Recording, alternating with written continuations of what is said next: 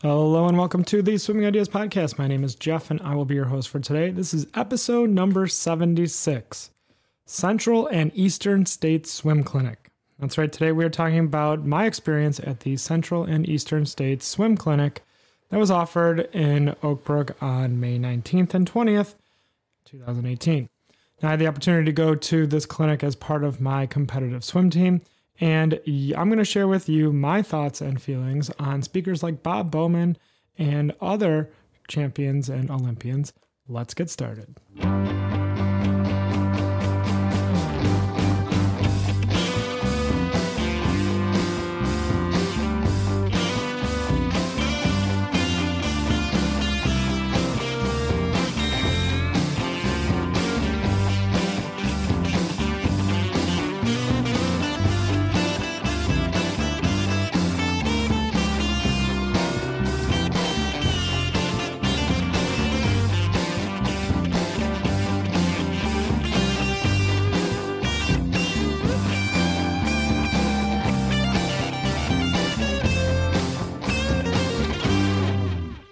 That's right. Today I'm talking about the Central States Swim Clinic that I just went to over the weekend on May 19th and 20th at the Marriott in Oak Brook. So it was a lot of fun. Some pretty good speakers. I'm going to talk about 3 different people that spoke across 4 topics. The first one being Josh Davis, a 3-time gold medalist and captain of the Team USA.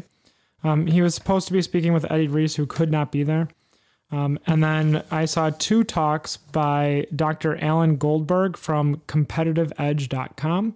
And he gave 2 really, really good talks. He gave one on getting your parents to work with you, not against you, and the psychology of swimming and how to kind of get into getting swimmers into a race mindset, which was really exciting and really beneficial.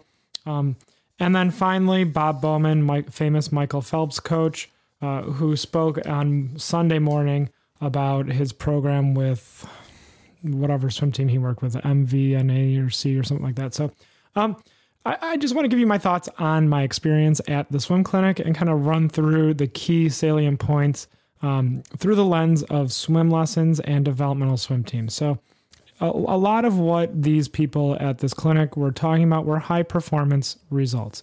They're famous for getting high performance people into the Olympics, into gold medals, and that's great. That's fantastic. We should be studying those people and how they get there.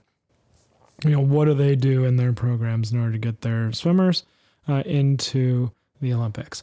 And what struck me is that they weren't spending that much time talking about the beginners. Now, I think that's one for me, right? That's where my focus is. That's where your focus is if you're listening to this podcast. How do you get someone hooked into swimming at an early age and then make them ready for success? And I believe, and all of these talks reinforced one thing, and it's going to sound terribly arrogant. We're doing it the right way. Everything that these experts in their Olympic success fields have indicated is that what we're doing at Swimming Ideas is validated and correct. What I do on my swim team when I'm coaching, I'm not perfect, but I'm aiming in the right direction. I am hitting most of these points that are coming up over and over and over again. And I really think that last year's podcast season with hosts like Megan Jolbert and who is a sports psychologist. She really opened up a lot of things. The podcast I had with Dominic Latella from the Swim Box, talking about breathing and how often you should breathe and how to control your floating and what makes a good swim coach and how to teach effectively. You can see both of our podcasts that are live. And even the podcast I did on meditation and how it applies to swimming. And it comes across. And Dr. Alan Goldberg hit on meditation as a way to get your swimmers in the right mindset. And once I started implementing it with my groups, I saw a profound and lasting change in their performance, specifically at SwimMates. So I'm like I said, everything that we're doing, it was a very validating weekend to hear all these experts and high performance achievers basically outlining their specific bests, and me thinking, oh my gosh, we already do this. Oh my gosh, I had a podcast about this very topic. Oh my gosh, we did that in practice the other day.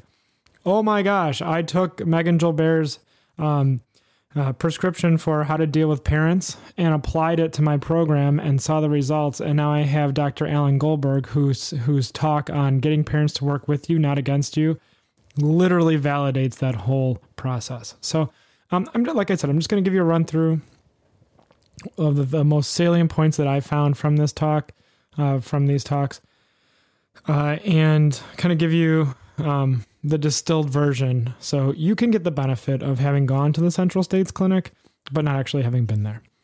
Okay, so let's begin with John Davis. We'll just go in order that I experienced them. So Josh Davis, was an excellent speaker. He's dynamic. He's funny. He tells a lot of good stories. He had a very good rapport with the audience. And one of the more important things that he put on here, gave out, he had a handout, and he was talking about how you need to have a drive to succeed. So if you're aiming for excellence, one of the stories he told was he tried out for the swim team. He worked really hard. He saw some Olympics and decided, I'm going to be a swimmer. So he worked really hard, taught himself how to swim. Went to the tryout for his swim team, and he didn't make it. And the coach said to him, son, whatever you do, you're not going to be a swimmer. And the coach said that to him. And I was like, oh my gosh, what kind of moron would say that to a child? Like, what's wrong with you? He was 12. You don't say that to someone. You say, well, here's where you're at. Here's what you need to do to get where you want to go. And we can help you do that. We want to bring people into sport. If there's an interest there, if they're trying out, especially as an 11 or 12-year-old, there's an interest there that we want to fan the flame of. We want to foster that interest. We don't want to be turning them away. Those are, it's a possibility. This guy didn't know how to swim until he was 12, and now he's a 3-time gold medalist in the Olympics. He was one of the fastest freestylers. You can have success and profound lasting success even if you're starting as an 11, 12-year-old. There's no reason we should be turning people away who want to join the swim team a little late. How often have we had, as coaches, as swim instructors, people join swimming late and then go on to profound success either in high school season or when they're in college? What you're doing as a 8-year-old, as a 10-year-old, it's helpful, but it's not that important. You can come into it later. You can access it. You can succeed later on. So that was one of his stories, was if you have a drive, if you have an interest, and you can get there. So he has this triangle of success, and I'll take a picture of it and I'll put it on the show notes so you can get an idea. It's a little crumpled because it was in my bag and I didn't put it in a folder, but there's a triangle here, and the bottom of the triangle is one of the most important things to do in order to succeed for your pyramid of success is to have attendance. You need to show up and you need to keep showing up. So if you do it, if you spend time with it, if you persist, then you'll do well, right? So you have to be there and you have to continue being there. Don't miss practice. One of my co-coaches likes to say, it doesn't matter if you're helping puppies or killing puppies, you're still not at practice. You could be the most wonderful reason to not be there or the greatest reason. The result is the same. You're not at practice. So if it's a priority, then you'll be at practice. You'll show up. Some of my notes I have on attendance is in order to get, I always think oh, that's great. We can tell people what to do, but how do we get them to do it? People don't just do things because you say, go to practice. They have to be motivated. You have to pump those dopamine centers. You have to get the positive feedback, the feedback loop of enjoyment. So in order for people to actually follow through with something, you're going to have to make them want to be there. It's like video games. They stimulate a very specific dopamine center in your brain. So you keep doing the same repetitive thing over and over again because it fires off this dopamine, this good feeling in your brain over and over again. Attendance, show up. So some of my notes are, you got to make it fun. There has to be interest and excitement at practice, at swim lessons, in order to get people to want to come back. And that's why it's one of the key tenets of Swimming Ideas is fun and effective activities and games. We want to make it interesting, challenging. Another note I have is we need to provide feedback. So we need to give our swimmers our attention and make them feel valued and respected. And then they'll make them come to practice. They have to have progress, so they can't just stagnate. So always be challenging them with something new or interesting. It has to be interesting and challenging. So they need to have, it has to be, you can't just be doing boring sets without a purpose, right? So Bob Bowman likes to talk about how he's a very boring coach. He does 8,000 yards in 2 hours, and it's like sets of 200s or thousands, But my suspicion is maybe the activities themselves seem boring on their face, but what he demands of those activities or how he's phrasing those activities, 8 200s or something, there's dynamic, interesting challenges within that boring structure. So I suspect that he's talking about effort. He's looking at interest and ability and nuance during those swims that supersede the boring nature of the set. So he's talking about not doing like a 20-step set with totally dynamic different things. He has it a little more simple. So what he's aiming at is attention and focus. So, and that's what I mean by interesting and challenging is you can do an interesting, challenging set of 450s for beginners, and it still has a purpose or an interest in it that is beyond just the boring nature of 450s, right? So you can do layer in some more challenges like aim your streamline for this amount, focus your ability on this skill. You can do drills and stuff like that. So, but you want to keep it interesting. You want to keep them feeling like they're being challenged and engage not just their body, but their minds. Because people get bored. And if they're bored at practice, they're not going to come. Why would they come back? It's not fun. It's not interesting. They're bored. What's the benefit to them? It's like, oh, they're going to be good swimmers. Well, that's not always enough. As a coach, as a swim instructor, we need to be challenging both their bodies and their minds. And we can do this through games, through activities, and progress and giving them interesting and challenging activities to do. So that's the base of the pyramid. The most important is attendance. You got to show up. The next one up is in order to succeed, not only do you have to have good attendance, but you need a good attitude or a perception for what you're doing, or have gratitude. So what are you thankful for and what motivates you? So my notes here are attitude, perception, gratitude, and how loud do you say thank you? So this is perception. This is your behavior. This is your attitude towards your training and your attendance. So at practice as a swimmer, how are you responding to the activities that you're doing? Are you looking at it with an opportunity in your mind? Are you saying, okay, I'm going to put some effort into this set because I know it's going to make me a better swimmer? Or are you thinking, oh man, the coach is giving me a crappy set again and I hate him, and so I'm not going to try really hard? Like, obviously the person who looks at the opportunities to improve with gratitude and thanks, like, oh, this is such a great opportunity, I think I'm going to really benefit from this, is obviously going to do much better in their career as someone who is resentful and angry that they have to participate at all. So find out what motivates you as a swimmer and then do it.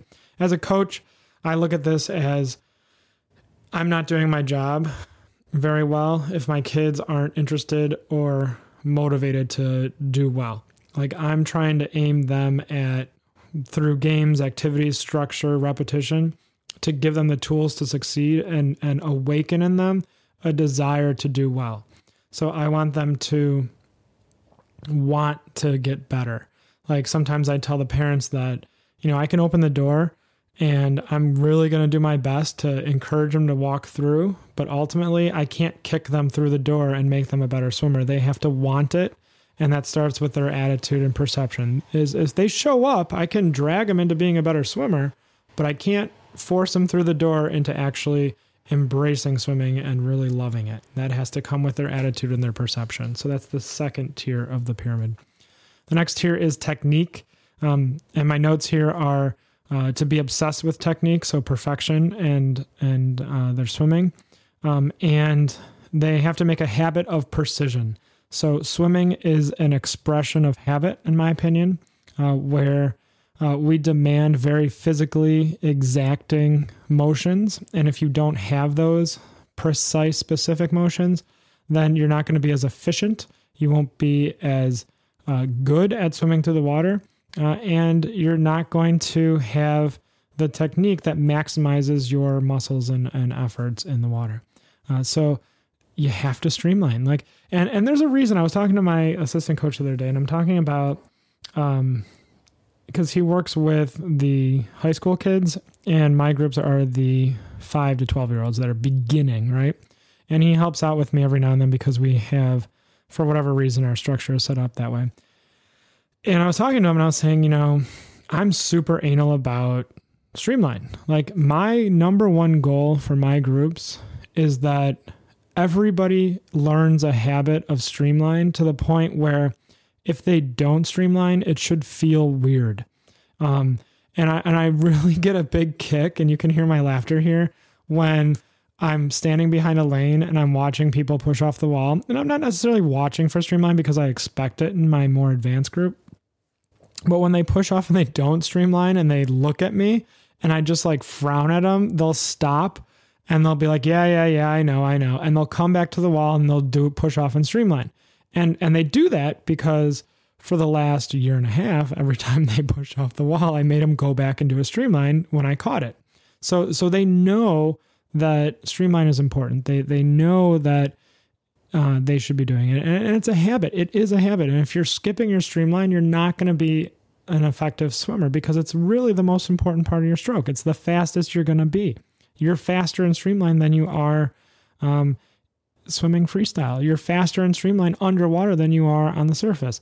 You have to have this excellent precision. If you can't master this one tiny skill that just so happens to be the first thing we teach, then how can you master freestyle? How can you master butterfly or breaststroke or even more complicated strokes? So, my number one goal is really in my groups is to make sure that everybody does a streamline by habit. And I know this is an uphill battle that I'm never going to win, but I know that it's worth the effort to invest in. And it drives me crazy when I see kids a year later in a different group not streamlining, and I look at them like, what are you doing? And their coaches are on the other side of the pool. They're not enforcing streamline, and I'm thinking all that effort is wasted. So so I'm telling this assistant coach, I'm like, that's my one goal, is to make it a habit. And he's like, yeah, there are kids that don't stream. I'm like, well, yeah, that's a problem because then they're not going to succeed because they may do marginally okay, but they're not going to be excellent. They're not going to be stars. They're not going to be wildly successful if you don't streamline. And this is another theme that comes up throughout all these talks is what you do in practice is what you do in a swim meet in competition. I'm going to get to that later. So it's important to make sure you streamline at practice, which is the foundation upon which we orient all of our swim lessons. You need to be, I believe that our swim lesson should be structured in a way that it establishes habits early and immediately so that when they do continue with swimming, they already have that base, just like a pyramid of success. They already have that understanding of what streamline is. So we work in streamline into our swimming. Streamline first and then do 3 strokes. Push off and streamline. Do that halfway between this bench and that bench and then swim the other half. It's built into our program in such a way that it already exists when they show up to swim team. So we're building that habit from the beginning. So if someone goes like the superstar 7-year-old we have who's breaking records and getting regional and state cuts as a 7-year-old, because he learned to swim with us when he was 3 and he went through our program And he knows you got to streamline at the beginning of everything. Everything you do, you push off the wall and streamline, and then you swim. And when he was with me for 3 years, for a year and a half, five to six, I think he was with me. So for a year and a half that I had him, he moved through all of our groups and started getting regional cuts. He started swimming on our swim team when he was 5 because he started in our swim lessons when he was 3. He succeeds because he's gone through the program. He's interested. He shows up. He has a good attitude. He has the attendance, the first tier. He has the attitude, the second tier. He has the technique, the third tier, because he's interested and motivated. He has the habit of it. He's precise. And then finally, the pinnacle of the pyramid, according to Josh Davis, this 3-time gold medalist at the Olympics, he says that the top of the pyramid is integrity, to have character and poise. He suggests that your most valuable asset is your reputation and is your character. So how do you conduct yourself as a person? Are you a responsible, honorable person? And I wrote in my notes here, the Japanese samurai. So if you've seen the movie The Last Samurai, it's ridiculous. Tom Cruise is a ridiculous character in that book or that movie.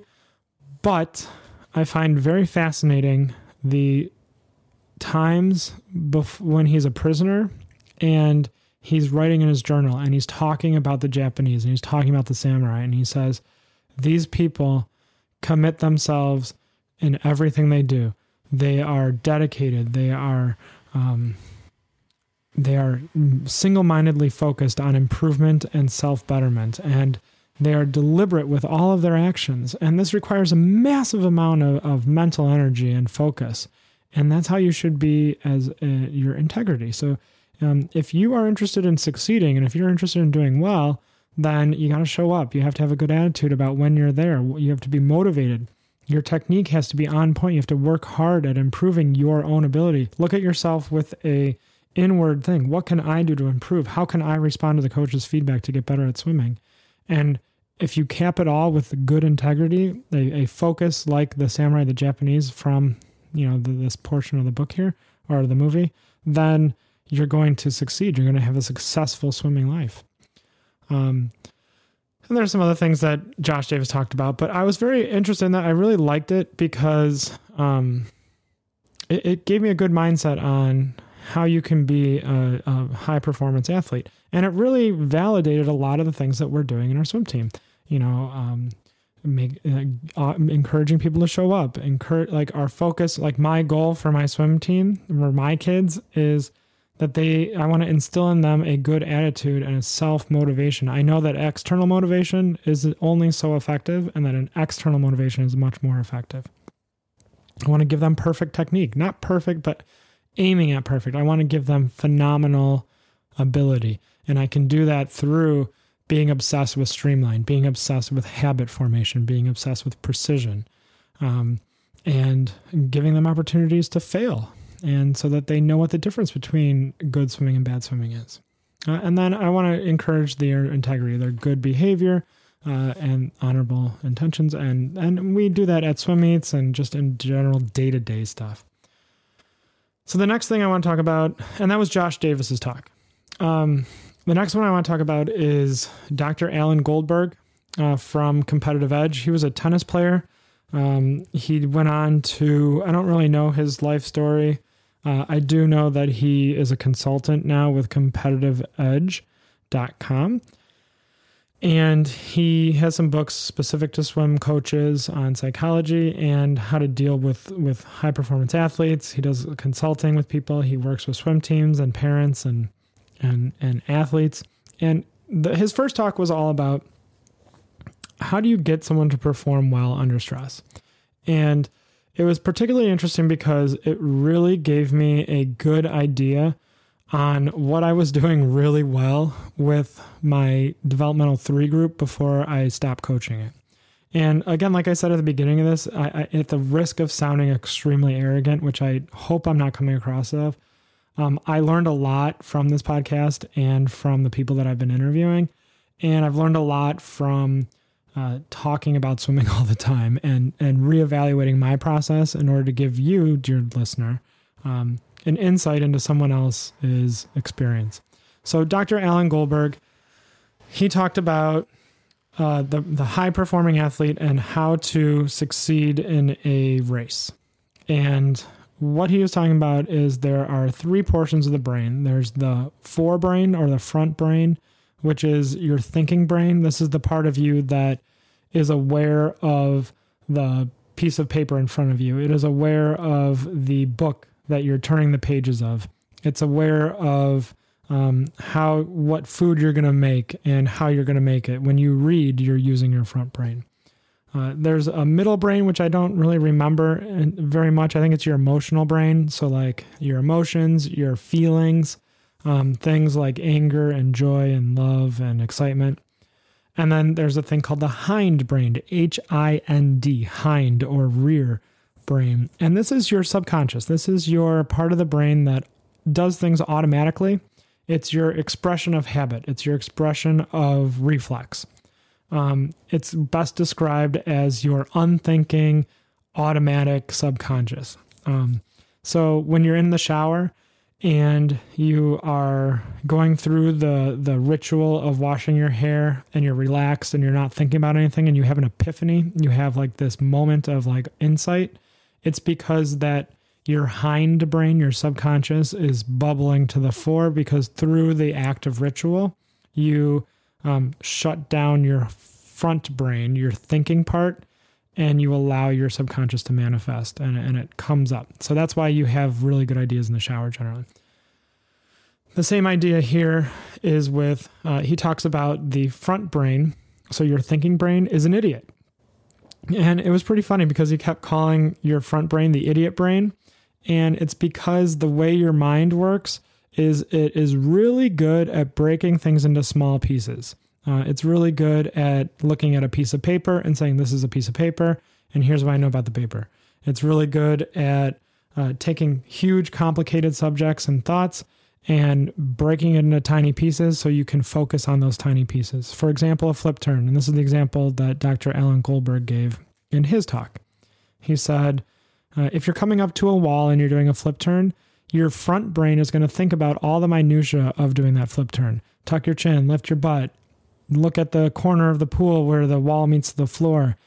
Start rotating, let your feet go over your head, land your feet on the wall, tilt your head back, lift your arms above your head, put it in streamline, flex your legs, push off in streamline on your back, stay in streamline, blow bubbles with your nose, rotate on your stomach, kick, take an arm stroke, then take a breath, keep, there are all these small things that your front brain, your thinking brain is going to focus in on and that it's going to work towards versus your hind brain or your rear brain, which is just going to process all that information immediately, right? It's just going to, it just does it. It just, bam, you're unthinking and you do your flip turn, and you do it well because you're leaning on your practice, your habit that you did in practice where you established these behaviors and trained your body to respond to the stimuli in an automatic fashion, right? So in a swim meet, you're going to rely on, and you want to rely on that hind brain in order to be successful with your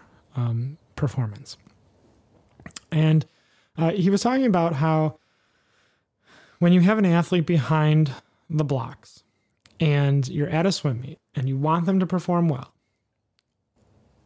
should that athlete be in their front brain or should that athlete be in their hind brain? So should they be thinking about all the little details? Should they be psyching themselves up with one of the coaches at the clinic asked, should you ask them to visualize their swim? And I immediately thought, no, you should not behind the blocks have them visualizing their swim because what is that doing? It's putting them in their idiot brain. It's putting them in their thinking brain, which is really good at all the little tiny pieces, but really bad at doing the whole thing all at once, right? Because there's so many complicated steps. You have to let your hind brain activate and be in charge so you're not an idiot. So you're not making overthinking thoughts and just falling apart in your race. So he talked a lot about how what are our best performances. It's if you look at every athlete and you ask the Olympians, when did you... He gave examples like Ryan Lochte. He gave examples like Michael Phelps, Caleb Dressel, Katie Ledecky, who I think on Saturday night broke an 800 freestyle record. He gave her an example. And he because he's worked with them and he's talked to them, and he said, I believe, he said, you talk to these athletes and what do they say about all their greatest races, all of their world record breaking gold medal wins, swims and activities? They weren't thinking. They were just confident in their approach. They were just in it to have a good time, to have fun, to be in the moment, to race, to just be there, and they let their front brain shut down. He gave an example of this national swimmer that was getting ready she was working hard to get into nationals. She got the cut every time at practice. When it didn't matter, she was kicking butt. She was doing really well. Then the regional meet came and she tanked and she was up by 3 seconds. And then the sectional meet came and she tanked and she missed her cut by 2 seconds. And then the last chance meet, the last chance in order for her to go to the Olympics or nationals or something, she failed because she was too much in her head. She was too much front brain. She was behind the blocks thinking about, oh my gosh, I have to do all these different things. This matters so much. I'm totally screwed. I can't do this. And then she failed. And then 3 weeks later at practice, she went her time easily. She beat the time that she needed to get on the Olympics at practice when it didn't matter because she was in her hind brain. She was in this state where she didn't have to worry about what was going on. So how do we get our kids into the hind brain? That's kind of the question. And he was talking about, so when you send your kid behind the block and they're getting ready to race or they're getting ready to perform, how do you get them out of their front brain? And he gave some examples like the slapping the body. You follow the ritual. There's the ritual is about narrowing the focus of your mind. So it's removing outward stimuli so as to focus on one thing. And I talked about this, like the one thing, in a couple episodes. I also talked about this with Megan Gilbert. I talked about it with a few other people from last year's podcast and in interviews. And I even talked about it with Jeff Grace from excelwithgrace.ca and yoga. But we talk about how if you focus on one thing and you aim your mind at a specific thing, then you allow your brain, your hind brain, to kind of take over for everything else. So last year, actually a little bit further than that, further back, I stopped really coaching at swim meets. I wasn't doing you did all these things wrong, you did all these things right, do this on your race. No, I just stopped doing that. And it was a profoundly wonderful thing to do. And I initially did it in response to another coach that I saw doing what I thought you should do. And I was like, this is wrong. I'm not doing that. I'm going to go the other direction. And I blundered into what Dr. Alan Goldberg talked about at this talk on Saturday morning. And so at a swim meet, I stopped coaching. I stopped doing that. And my coaching instead was, I just want you to focus on your streamline. Make sure you do a tight streamline on your start. And after your flip turn, make sure you streamline hard. And then the rest of it, you're going to do great. We've trained for this. You're ready. Just go. And behind the blocks, I would get behind the blocks when they were about to race, and I would aim that attention. I would say, you're going to do great. I'm really proud of you. Streamline. And it differed for kids. Some kids would just like kick. Make sure you're kicking. Get that kick going. I would give them a singular focus, one thing to focus on. And my intent, because I was working mostly with 8 and unders, some 11 to 12, some 9 to 12s, but I was mainly working with the 8 and unders that were going to meets. And my intent was to aim them at one focus, to distill down their thinking out, get rid of all that other stuff and make sure that they were just focused on one specific skill. And it was a generic, boring, random skill. I mean, it had purpose, but like for some kids it was like kick. Other kids it was like streamline. Other kids it was like breathe every 2. Or it was a very specific skill that was intended to focus their attention on one thing so they could relax about the rest of it. So they didn't have to worry about winning their heat or racing the person next to them. Or if one of the girls came up to me and was like, oh my gosh, I'm racing against Marnie. She's so fast. I'm going to lose. I'd be like, who cares what Marnie does? Like, you've been faster in practice. I need you to focus on aiming your head down when you're not breathing. And like, that's the only thing I want you thinking about. And she'd be like, okay. And then she would do great. And then afterwards I was praising the effort. I was praising the attention to the hard work that they put in, the effort of their race, not the outcome. And then that's another thing that was pretty resonant throughout this talk was that outcome. If we focus on outcome, then it leads to disaster. We need to be focusing on the effort and focusing on the process, not on the outcome. So our target should not be aiming at, did you get a best time? It should be aiming at how much effort did you put into this race and what's the payoff? Because if you put in the effort, then you're going to succeed. So our goal here is when we have our swimmers at a swim meet and we want them to perform well, we have to get them in their hind mind. We have to remove all those distractions of the front brain and get them into their hind mind. And my thoughts on how do we get them into the hind mind? Well, we prepare them for it at practice by giving them the tools to succeed. We give them opportunities to race in a safe, fun, challenging environment, a competitive environment without focusing on the minutia. We aim their focus at a specific singular skill. We frame our practices and our attention at working on one specific thing and then let the rest of it take care of itself with their subconscious. We focus on meditative states, on recognizing failure and correcting ourselves. And then so when they are doing their practices by themselves, in the water with their own heads and they can't hear anything else, they're recognizing their mistakes and they're self-correcting them. So they're internally motivated to succeed. I think this is a good point to wrap up here for this week. I'm going to continue this for next week's podcast as well. And I'm going to go into Dr. Alan Goldberg's second talk, Getting Parents to Work With, Not Against You. And then Bob Bowman, I'm going to talk about his training program and his best techniques for how to set up a competitive swim team and the different groups that you have and what his thoughts are on how to create high performance swimmers, even starting at 8 and unders, 9, 10s, 11, 12s, and high school age. So that'll be saved for next week. I'm still getting in touch with our adaptive special needs host.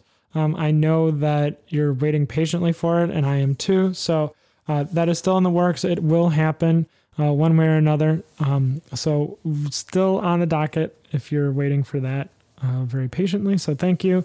I do appreciate you listening to me. I think this is valuable information because it is really good talks. And I like I said, it really validated a lot of the things that we're doing in our programs. And if you're listening to this and doing what we're doing, it'll validate a lot of the things that you're doing too. So thank you for listening. I really appreciate it.